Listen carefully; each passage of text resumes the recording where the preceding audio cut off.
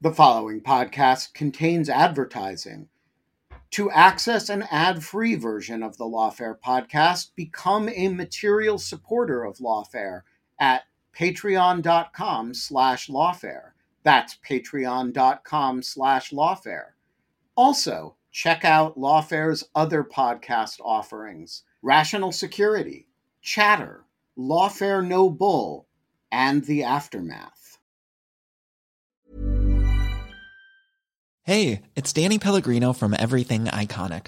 Ready to upgrade your style game without blowing your budget? Check out Quince. They've got all the good stuff, shirts and polos, activewear, and fine leather goods, all at 50 to 80% less than other high-end brands. And the best part? They're all about safe, ethical, and responsible manufacturing. Get that luxury vibe without the luxury price tag. Hit up quince.com/upgrade for free shipping and 365-day returns on your next order. That's quince.com/upgrade.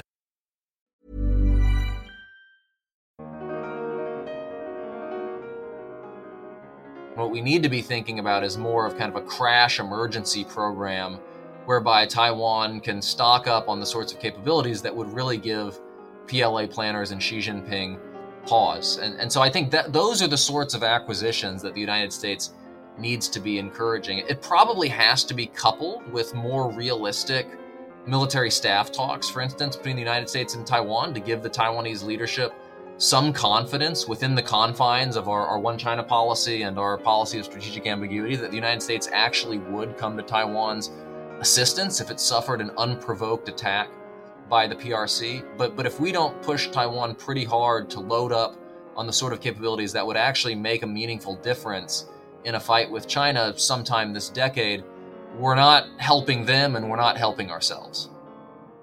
I'm Matt Gluck, and this is the Lawfare Podcast, August 19th, 2022. What is the nature and timescale of U.S. geopolitical competition with China? Which country is stronger in the near term and long term? And what will the answers to these questions mean for Chinese military and political activities over the next 10 years? I sat down with Hal Brands, the Henry A. Kissinger Distinguished Professor of Global Affairs at the Johns Hopkins School of Advanced International Studies, and Michael Beckley, an Associate Professor of Political Science at Tufts University, to discuss their new book, Danger Zone: The Coming Conflict with China. We discussed the author's argument that China is structurally far weaker than people think, but that this weakness makes China more likely to act aggressively over the next several years. We also discussed the implications of this argument for U.S. policy and to what extent international initiatives that are already underway are responsive to this near-term threat. It's the Lawfare Podcast, August 19th, Hal Brands and Michael Beckley on the emerging conflict with China. Hal and Mike, thanks for joining us. I really enjoyed reading your book. To get started, could one of you describe how the idea for the book emerged and why you decided it was important to write at this time? So I think the idea emerged actually in a seminar that we were doing over at AEI, where we're both fellows a couple of years ago. And Mike was giving a presentation on an academic paper he had written on what happens when fast-growing great powers slow down and how that tends to make them a bit prickly and dangerous. And it occurred to me at that point that I had actually written something similar on the dangers of a declining China a couple of years before. And so we started swapping emails and decided that we were thinking about a complex problem in the same way. And so tried to craft a book that would bring together some of the things that we both do. And so I'm a historian by trade. I think a lot about the history of great power rivalry. I've studied the Cold War and so on and so forth. Mike is an IR scholar who spent significant time in China. And so we figured we'd put all that together and try to put a little bit of a fresh spin on the let's hyperventilate about China genre of books. In the book, you outlined the historical developments that empowered China and brought us to the current moment where the U.S. now views China as its significant geopolitical competitor. Mike, could you take us through a bit of that history and how we got here? Sure. So, in the initial stages of the Cold War, China, for a time, became America's number one enemy because you had direct clashes between the two forces in the Korean War, tremendous hostility. But then obviously in the 1970s, things change when the United States exploits the Sino-Soviet split and is able to really recruit China as a quasi ally. And so that sort of happy marriage of convenience extends all the way until the end of the Cold War. But really, in 1989, you have the unraveling of the Soviet Empire, and then you have Tiananmen Square and the massacre. And so some people thought, well, maybe this could be the moment when you start to see the United States getting tougher with China, because once the Soviet Union is gone, the whole geopolitical rationale for engaging China can come under question. But I think a few things sort of intervened, and we sketch out some of this history in the book. One is just China was much weaker then. It was often joked that if China tried to invade Taiwan in the 1990s, it would be a million-man swim. They just didn't have the capability to really expand militarily. At the same time, China was a huge economic opportunity, with 1.3 billion people, a long coastline in the heart of rising Asia, and a government that is willing to trash the environment and to pave the way for big business to come in. It was just too good of an opportunity, and so American multinationals flooded into China, and so that kind of kicked the can down the road in terms of a strategic reckoning. I think it's interesting to remember that when the George W. Bush administration was coming into office, they initially were talking about China as a strategic competitor, as well as not wanting to do nation building. But then, 9/11 happens, and the United States is catapulted into a series of wars in the Middle East, and is actually trying to get Chinese cooperation, one, to get UN Security Council authorization for various military interventions, but second, just so that China's not causing problems in Asia while the United States is bogged down in the Middle East. So there's just a series of events that kind of delayed the reckoning. And it wasn't really until the 2008 financial crisis that a number of things came to fruition that really started to change the debate. And then things, of course, really take off under the Trump presidency, which I think is really the first presidential administration to adopt a sort of neo-containment strategy towards China, to really start turning the screw. So by fits and starts, the United States eventually came around to getting tough with China, but a number of factors intervened along the way. As I understand it, you believe that many policymakers and other experts have a flawed understanding of the US-China geopolitical competitive relationship. Hal, could you explain what's flawed about the general consensus, how you view the relationship, and how your view of the relationship contextualizes the argument you make in your book? Yeah, they're basically overbought on the China rise narrative. And so I think the prevailing wisdom is kind of the China is number one wisdom, in a way that's kind of an echo of the Japan is number one wisdom back from the late 80s and early 90s. And it basically runs along these lines, which is that China has experienced breathtaking economic growth, which has underwritten a phenomenal military buildup. There's every reason to expect those trends to continue. And so it's just a matter of time until China passes the United States as the world's leading economy and develops global influence to match.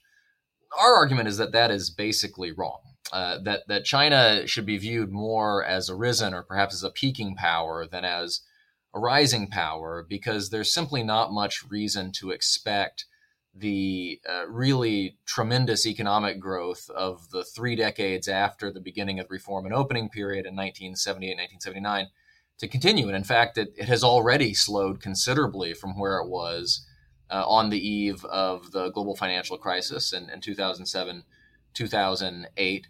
And there are a variety of reasons why China is going to find it very difficult to achieve the level of growth that the Communist Party wants to achieve in the coming years. Everything from demographic problems. China is going to have a shrinking working age population at the same time it has a mushrooming retirement age population, to a political system that has become increasingly hostile to the dictates of rapid growth, to the fact that the world just is not nearly as welcoming of China's rise as it once was. And so countries around the world, particularly advanced democracies, are taking more and more measures to protect their own economies from predatory Chinese practices, and are becoming less welcoming of sort of the unfettered economic integration that was such a powerful stimulant to China's economic rise. Add all that to the fact that China has succeeded in alienating the vast majority of advanced democracies around the world, not just in Asia, but also in Europe and in other places. And you're going to have a country that is facing two big problems. One is going to be economic stagnation in the coming years. The other is going to be strategic encirclement, as more and more countries do more and more to try to protect themselves from Chinese aggression in ways that we're seeing right now through the Quad or AUKUS or other initiatives. And so that's going to make the long-term future look more problematic from China's perspective. We're not forecasting that the regime is going to collapse or that there is going to be a revolution in China. We're forecasting that China is just simply going to have difficulty achieving the strategic goals that it has laid out for itself, which are pretty ambitious. And so as that happens, China may actually become more dangerous. There will be more of a temptation for Chinese leaders, notably Xi Jinping, to make big gambles now to try to achieve things that may not be achievable forever. We go into some detail about what those things may be, everything from the incorporation of Taiwan into the PRC to a variety of other things. But historically, it has been peaking revisionist powers, not rising revisionist powers, that behave most aggressively and most dangerously. And that's what we're worried about in the Chinese case.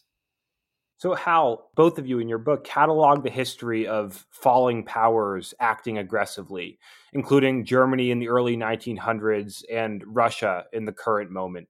Could you take us through some of those examples and explain why they're so instructive to the current situation? Sure. So maybe the canonical example here would be Germany on the eve of World War I. There have often been parallels drawn between the Germany-UK relationship in the late 19th and early 20th centuries and the Sino-American relationship today. Interestingly, though, I think the parallel that's most worrying is the fact that Germany was no longer a confident rising power at the time that World War I started. It was a power that understood that its capabilities, at least in relative terms, had peaked and were on the verge of decline. And so Germany really over the course of a few decades after unification in 1870-71 became an economic heavyweight in Europe. It became the foremost land power on the continent and started developing a navy that was meant to rival Britain's.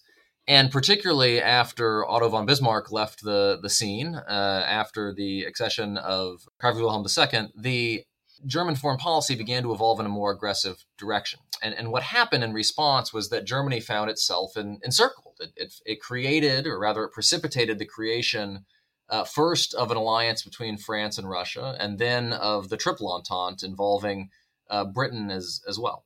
And by the eve of World War I, largely as a response to Germany's own behavior, its rivals were increasingly arming themselves in ways that were going to make Germany's military advantages disappear. And so both the French and the Russians had major military modernization plans underway. The Germans were particularly worried about the modernization of Russian railroads, that would dramatically shorten the mobilization time required to bring Russian troops to the front. The Royal Navy had made clear that it was not going to be surpassed by the German fleet. And in fact, Germany had essentially lost the naval arms race by that point. And so there emerged more and more of a now or never mentality in Berlin. The Kaiser and some of the military leaders and a few of the civilian leaders around him began to worry that Germany had only a few years left in which to achieve its goals, to achieve preeminent status within Europe and perhaps carve out some of the global gains the German leaders had aspired to.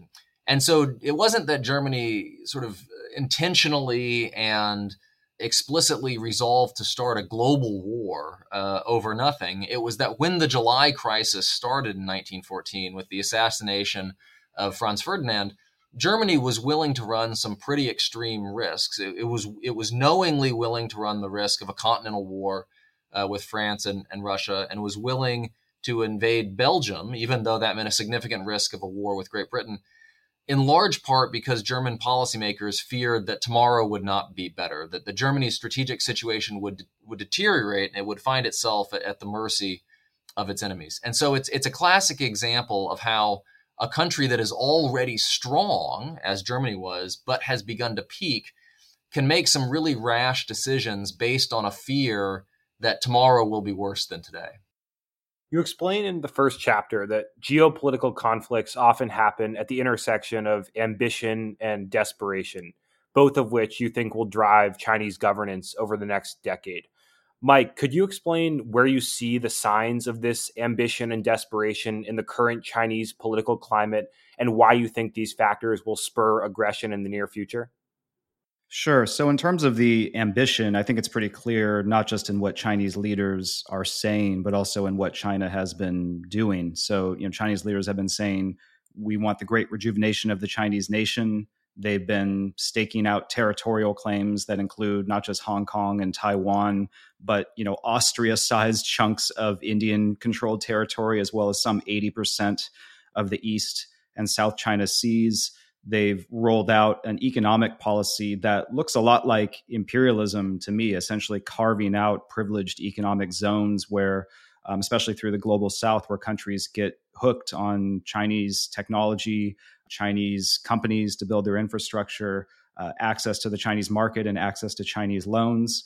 And at the same time, they've been pioneering a new form of digital authoritarianism that just makes authoritarianism much more efficient and effective. So they've been moving very quickly, but we worry that these sky high ambitions, which frankly go way back. I mean, you can trace the evolution of Chinese leaders thinking of their country as naturally being should be the dominant country in the world, and that this period of Western ascendance is like a jarring aberration. You can trace that way back in Chinese history. But what we worry about today is that those ambitions are going to slam into a number of problems, many of which Hal sketched out earlier with the declining rate of growth and the strategic encirclement. And so now we worry that China is starting to move faster to try to consolidate the gains it already has, to snatch what it can while it still can, and to score near-term victories that can alter the long-term trends in the balance of power. So the most obvious case is Taiwan. I mean, China has been waging the most provocative and sustained show of force in the Taiwan Strait for about a year and a half now, and that obviously has been ramped up to a new level in the wake of Nancy Pelosi's visit. And at the same time, China has, doled out $1 trillion in loans to developing countries that have created relationships of dependency. And so we just look around the world and we see China moving much faster to consolidate these gains than it was in the 1990s and the 2000s when China was, preaching friendship diplomacy and a peaceful rise. Now wolf warrior diplomacy has replaced friendship diplomacy, and China is talking about using economic leverage for coercive purposes. And at the same time, it's gearing up for potential war around its periphery. You cite evidence in the book that China seeks to dominate the global order, such as its apparent plans to regain territories in the region, the Belt and Road Initiative, and large-scale efforts to achieve technological supremacy. Mike, why are these initiatives signs of precipitous short-term aggression instead of long-term commitments to sustainable growth? Well, I think in the case of Taiwan, that's the clearest case, because this is an area where, for a long time, China's approach was much more patient and peaceful, basically trying to use economic manifest destiny to essentially absorb Taiwan over time just through economic dependence. But as opinion polls in Taiwan have moved in the opposite direction, you have more and more Taiwanese thinking of themselves as solely Taiwanese. Support for unification is at rock bottom. Support for tepid moves towards something closer to independence have increased. And so China's running out of peaceful options. And I think that's why you see China starting to brandish the military option much more ostentatiously.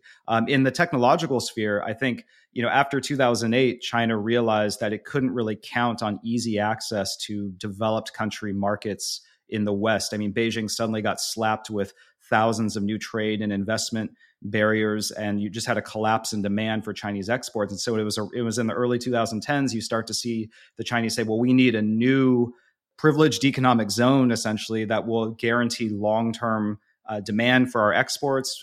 It'll help us secure access to natural resources, and also at the same time pump up our technological capabilities through a major industrial drive. And so the fact that China has just allocated so much money towards something like Belt and Road, something enormously ambitious and is so economically overextended, I think also shows just how quickly and how aggressively they feel China has to move in order to alter some of these longer term trends. So it seems to me that China will only act aggressively if its leaders actually acknowledge that China is not likely to grow sustainably. And some of the rhetoric in Xi's speeches and other leaders' speeches would indicate that they do see China as able to outpace the United States in the long term. Hal, why do you think the rhetoric in those speeches is not their genuine belief? What evidence do you see of that?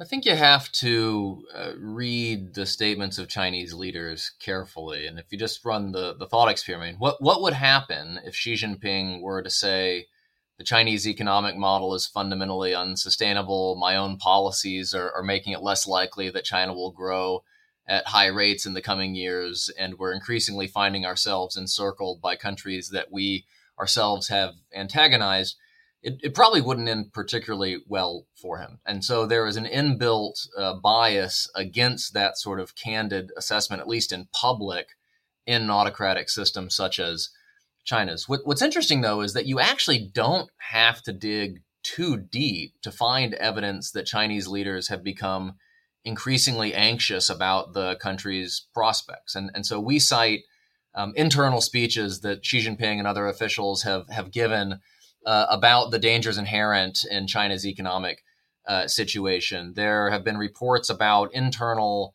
Chinese Communist Party documents that essentially reveal that China has become more widely loathed internationally than at any time since Tiananmen Square as a result of COVID. You can find relatively hawkish observers within the Chinese foreign policy ecosystem, and including folks with pretty close ties to the PLA or to the diplomatic establishment, pointing out that China has fallen into the trap that has ensnared a number of autocratic great powers over the last 100 years, which is basically to make enemies on all sides, and most damagingly to make an enemy of the United States. And you can see it in the fact that there is just less and less candid reporting allowed in China about the state of the economy today than there was a decade ago, let alone 15 or 20 years ago. And so even though it's difficult to find a single smoking gun of Xi Jinping and his cronies saying, yes, we are a peaking power, not a rising power, there's actually a great deal of evidence that the Chinese government is viewing developments at home and abroad with a greater sense of alarm. Even on a budget, quality is non-negotiable. That's why Quince is the place to score high-end essentials at 50 to 80% less than similar brands. Get your hands on buttery soft cashmere sweaters from just $60, Italian leather jackets, and so much more.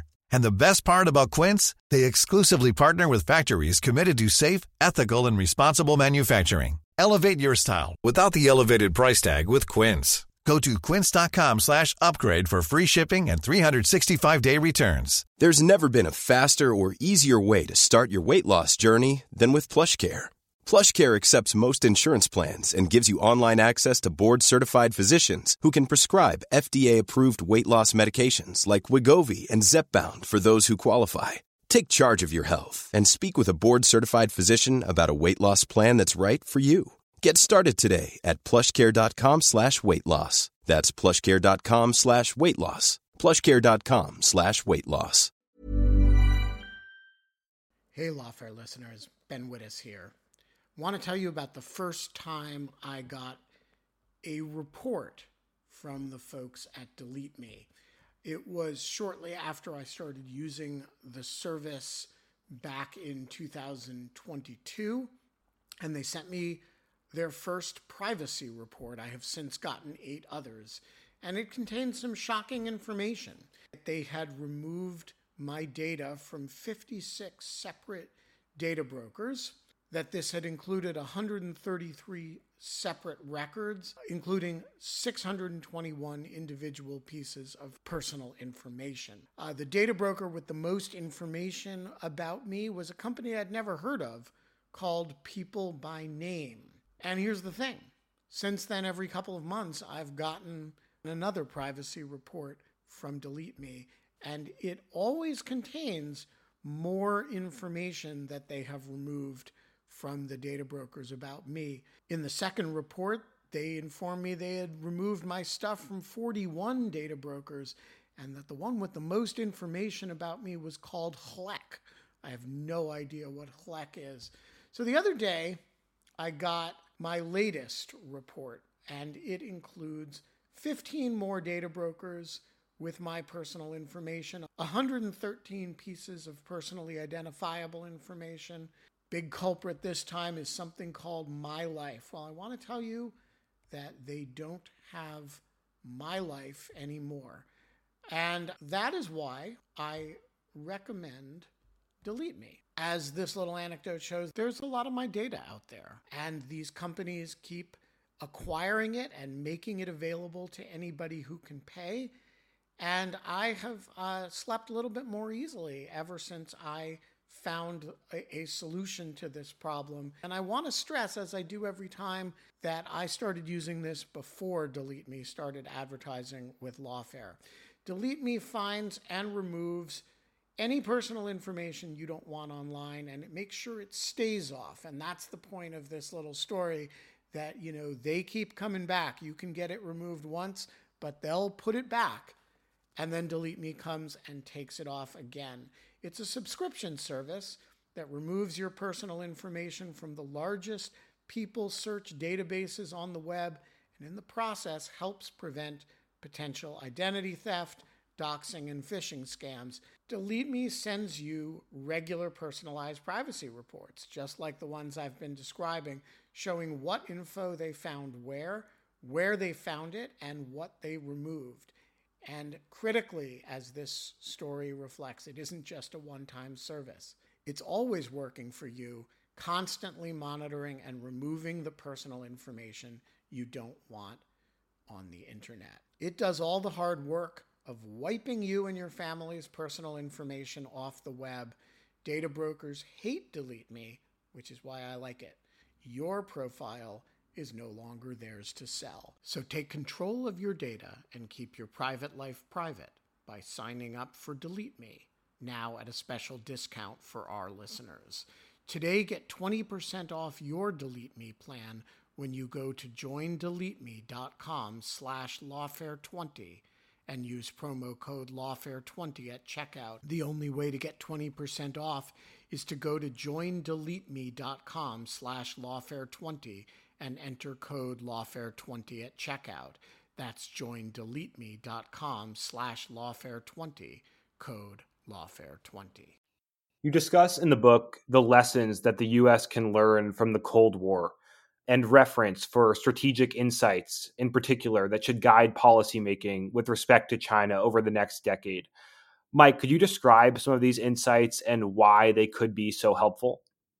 I think the first insight is simply that you can't make the perfect the enemy of the good. In the early Cold War, a lot of the things that we take for granted, something like NATO or the Western commercial networks that allow the United States and its allies and their economies to thrive, those things didn't exist. And in fact, most of Eurasia, including key what would become U.S. allies, were essentially shell-shocked and reduced to rubble in the wake of the Second World War. But at the same time, you have the Soviet military that's deployed across Europe and into parts of Asia. And so the United States policymakers had to move fast. They didn't have a long time to slowly garner America's long-term advantages and invest in long-term R&D and try to build a coalition over time. They basically had to set stuff up really quickly to shore up the situation in Europe and Asia, to make sure that communist parties didn't score massive victories, to make sure that the Soviet Union couldn't expand militarily.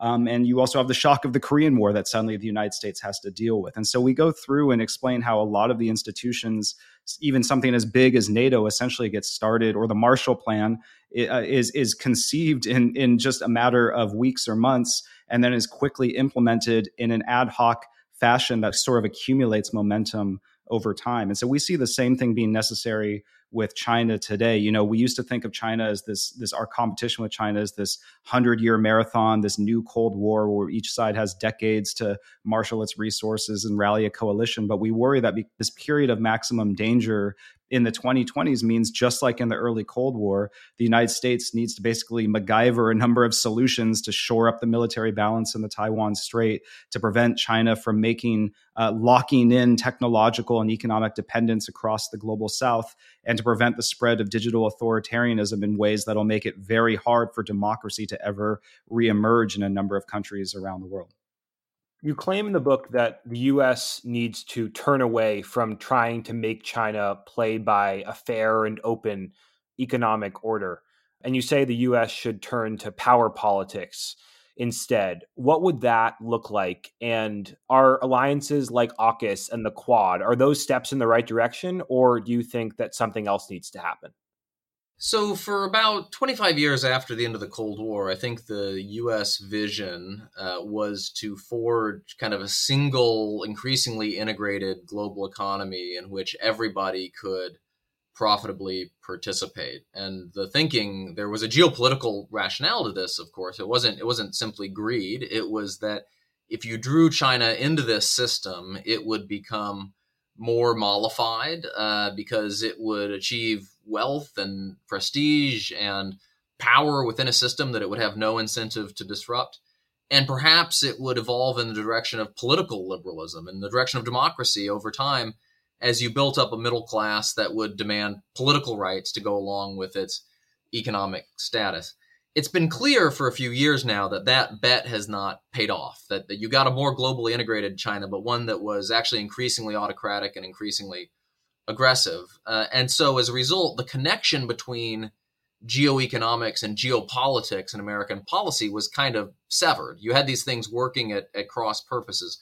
So the argument we're making is that you have to align geoeconomics and geopolitics once more. And so what this means is working really hard to cultivate a thriving international economy, but one that is made up mostly of the countries that China threatens, while leaving China on the outside and even selectively trying to weaken its economic capabilities in areas such as 5G telecommunications, for instance, where the United States has actually done precisely this over the last 2 to 3 years. And so instead of thinking about our goal being one of creating a single, seamlessly integrated global order, what we're going to end up with is kind of like a rump liberal order that hopefully will become more and more developed and more cooperative, but will hold China and other aggressive powers on the outside for the foreseeable future. And so it's a shift back towards sort of the two worlds type approach that we saw during the Cold War, as opposed to more of the one world approach that became prevalent after the Cold War ended.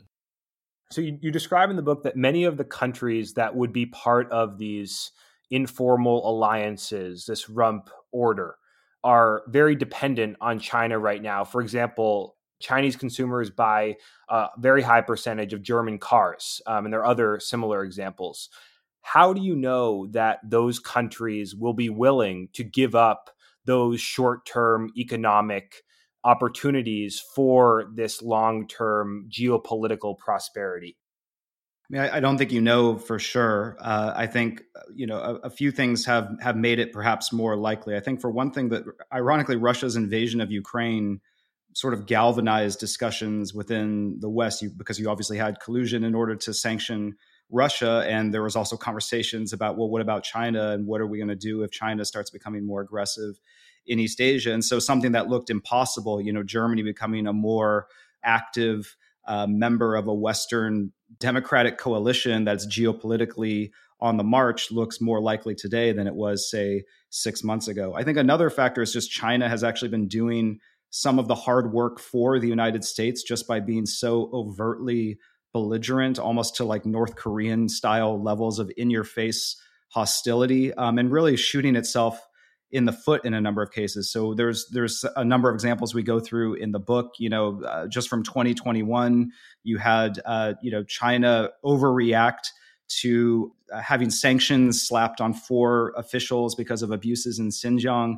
And so China countered with a bunch of sanctions on members of the EU Parliament as well as European think tanks. And so then the European Union retaliated by suspending its investment treaty that it was going to have with China. Or if you look at what happened with a country like Australia, which I remember 5 or 6 years ago had this big national debate of, should we lean to the American side or should we lean to the Chinese side? Because we depend on the Americans for security, we depend on the Chinese for economics. But in the wake of COVID, where Australia had the audacity to ask, hey, where did COVID come from? China completely had a wolf warrior meltdown and imposed what is essentially a trade war on Australia, raising tariffs on many of its key exports into China. And in response, you've seen AUKUS emerge from that. You've seen a total reorientation of strategic policy in Australia. So even though it's going to be hard to cobble these things together, I think that there's at least some momentum, partially propelled by China. The United States still has to do the hard work, but a point we make again in the book is that these coalitions don't necessarily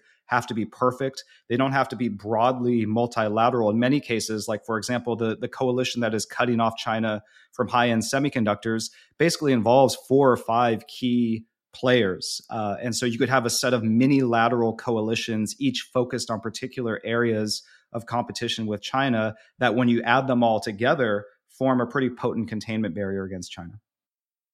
You discuss how Taiwan is a kind of flashpoint in this U.S.-China competition, and that's kind of the focus generally right now among commentators. Taiwan hasn't bolstered its military as much as many might have hoped, and there are no strong indications that it will do so in the next few years. You talk about how the U.S. should incentivize Taiwan to do that and help Taiwan move toward a stronger military posture. What's the likelihood of that happening over the next few years? And what signs should we be looking for to see that progress? Well, it gets better and better with every crisis that China provokes. And so I think the basic state of play right now is that Taiwan has a pretty smart defense concept. It's relatively new. It was adopted a couple of years ago. And the idea is to use cheap and plentiful capabilities to basically turn China's anti-access area denial strategy against it. You acquire lots of things like anti-ship missiles, sea mines, drones, expendable or attritable ISR, and other relatively cheap capabilities that can have a pretty devastating impact on, say, a Chinese invasion fleet or some other sort of Chinese effort to exert military and political control over Taiwan.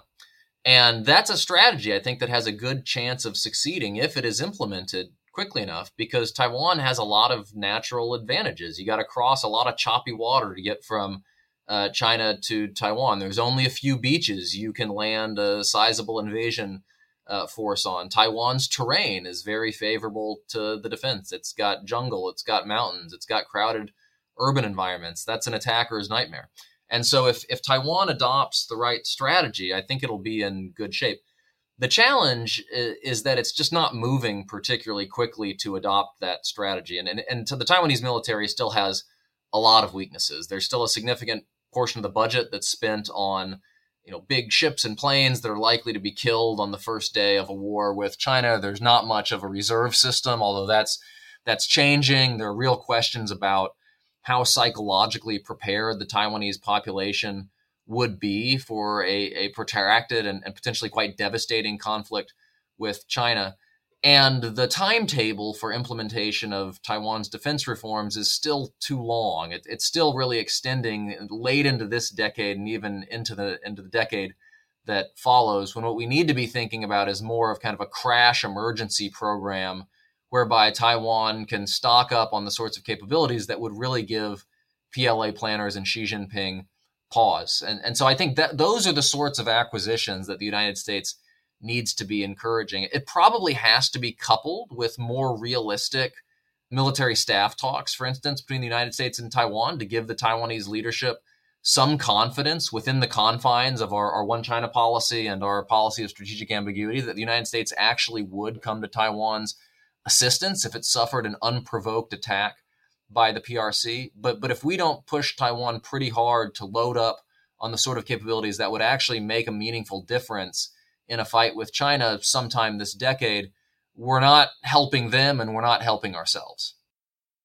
So the U.S. policy toward the defense of Taiwan has been quite ambiguous, with Nancy Pelosi going to Taiwan and at the same time the one China policy. There are kind of a lot of different things moving in different directions.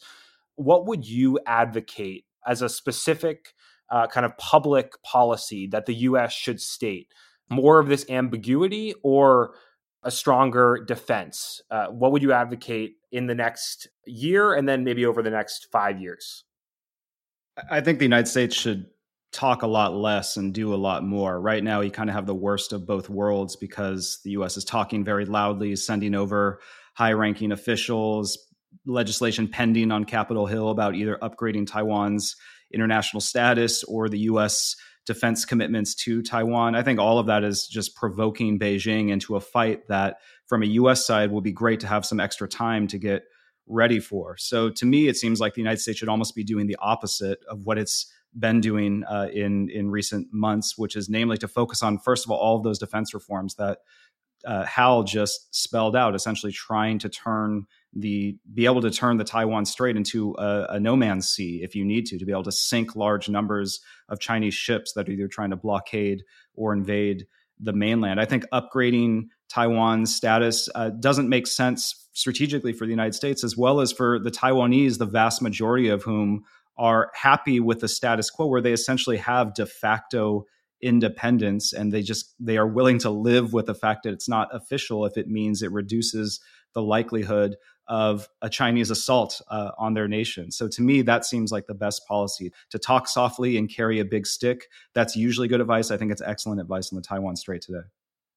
In your last chapter, you discuss how the global order might look if the U.S. were to succeed in maintaining control of geopolitics and democracy were to win out over authoritarianism over the next decade. And you talk about how even this victory will present difficulties. Hal, could you lay out this picture? It's not a super pretty picture, at least compared to what we might have hoped for a decade or 25 years ago. I think it's inevitable that the United States is going to be dealing with a powerful and problematic China for a long time to come. When we talk about a peaking China, we're not talking about a China whose power is about to fall off a cliff and cease becoming a problem for the United States. As Adam Smith said, there's a lot of ruin in the nation. And so you could have a China whose economy has stagnated that continues to raise challenges for the international order, for the United States, for its allies, for many, many years beyond the 2020s. And so what we're probably looking at in a good case scenario is that you have sort of rival spheres of influence or rival geopolitical blocks, one that is made up of the United States and most of the world's advanced democracies, along with some developing democracies and friendly autocratic regimes, and one that is led by China and may include Russia, it may include Iran, it may include some other developing countries around the globe. The United States is not going to be successful at totally constricting the spread of Chinese influence in this decade or any other. And so our goal ought to be for the U.S. bloc, basically the U.S. Crew in international politics, to be larger, stronger, and more influential than China's. I think that is eminently doable. If you look at things like shares of global GDP, shares of global military spending, the U.S. just plus its formal democratic treaty allies in Europe and the Asia Pacific significantly outweighs China, China plus Russia plus any other combination you can think of. And so I think that is a doable objective. What we have to realize, though, is that is still going to be an international system that is fraught with tension for some time to come. The Cold War parallel is relevant here. The most dangerous period of the Cold War was really the first 15 years of that struggle, from the late 1940s through the Cuban Missile Crisis in the early 1960s. But it wasn't as though the Cold War ended after that. You had another 25 years of geopolitical rivalry, and it was only resolved in the late 1980s and early 1990s. And during that time, you had a very divided international world, economically, geopolitically, militarily. I think, unfortunately, that's probably what we're looking at in the coming decades. And so our goal shouldn't be perfection, as Mike said earlier. It should be a good enough global system where the United States and its friends can hold their own vis-a-vis their challengers. So it kind of seems like we've, at least according to your view, we've crossed the point where we could have had this global order that is all kind of cooperative. We're now in this bipolar or moving toward a bipolar space between democracy and authoritarianism. What lessons can be learned from reaching this point for the next century in geopolitics? Why are we at this point where we can't have more cooperation? I think the trouble starts in my mind anyway, around the 2008 financial crisis, because then you had the United States suddenly become much more paranoid about its own decline, just given the economic crisis. And you had China sort of on the one hand being cocky abroad in the sense that they looked at the American model and said, well, that clearly isn't the way to go.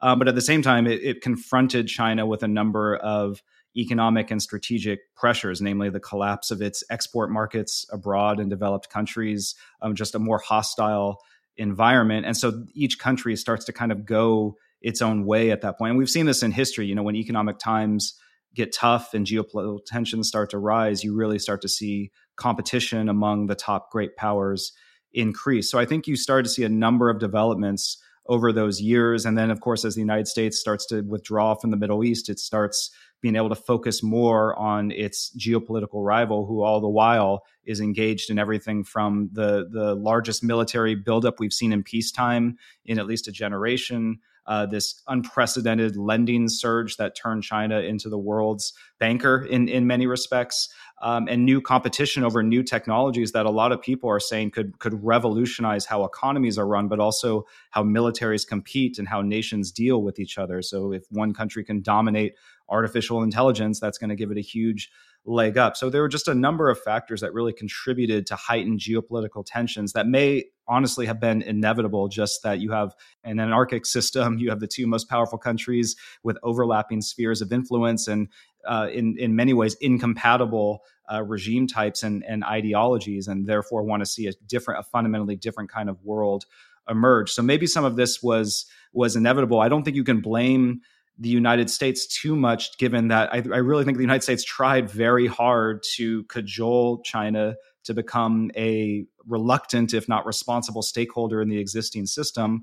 But you can also understand it from China's perspective that system, of course, they didn't have a hand in writing. That system certainly privileges democratic governments and those that are going to be more willing to open up both their political systems and economies. And that system has been in the past deadly for authoritarian regimes, particularly of the communist bent. They can look at the Soviets, the Eastern Europeans, as well as various color revolutions.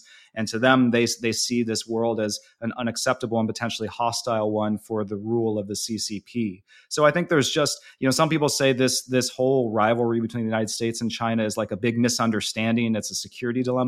I personally don't subscribe to that. To me, it just seems like the two countries understand each other pretty well, and they dislike what they see for pretty good reasons, because a lot of the main issues in this relationship are zero sum at their base. Taiwan can either be ruled from Beijing or from Taipei. The South China Sea can either be an international waterway or it can be Chinese territorial waters. The internet can either be a big open space where the information flows freely, or it can be censored into oblivion and controlled by states. I mean, just across, 5G technology, like you can either use Huawei or you can use some American selected alternative, right? So there's just so many issues that at their nature are zero sum. And I think that has pushed us to this point where we are now saying, well, maybe the best way to deal with this is to, for at least a while, have sort of two worlds and at least secure an American-led side of the world, and then try to come back from a position of strength and come back to the table with the Chinese in the long run. But in the short run, it just doesn't look like there's much space for compromise. Okay, we will leave it there. Hal Brands, Mike Beckley, thank you for joining us on the Lawfare podcast. Thanks so much for having us. Thanks for having us. The Lawfare podcast is produced in cooperation with the Brookings Institution. You can get ad-free versions of this and other Lawfare podcasts by becoming a Lawfare material supporter at patreon.com/lawfare.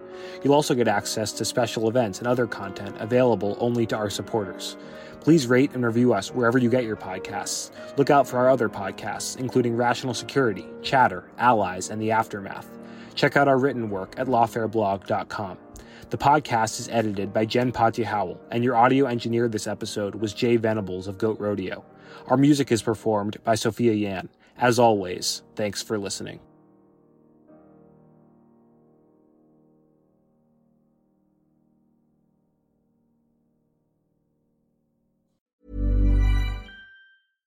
This message comes from BOF sponsor eBay. You'll know real when you get it. It'll say eBay Authenticity Guarantee. And you'll feel it. Maybe it's a head-turning handbag, a watch that says it all, Jewelry that makes you look like the gem, or sneakers and streetwear so fresh, every step feels fly. eBay gets it.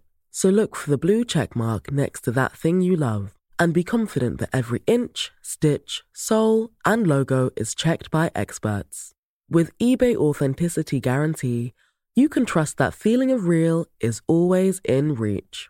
Ensure your next purchase is the real deal. Visit ebay.com for terms.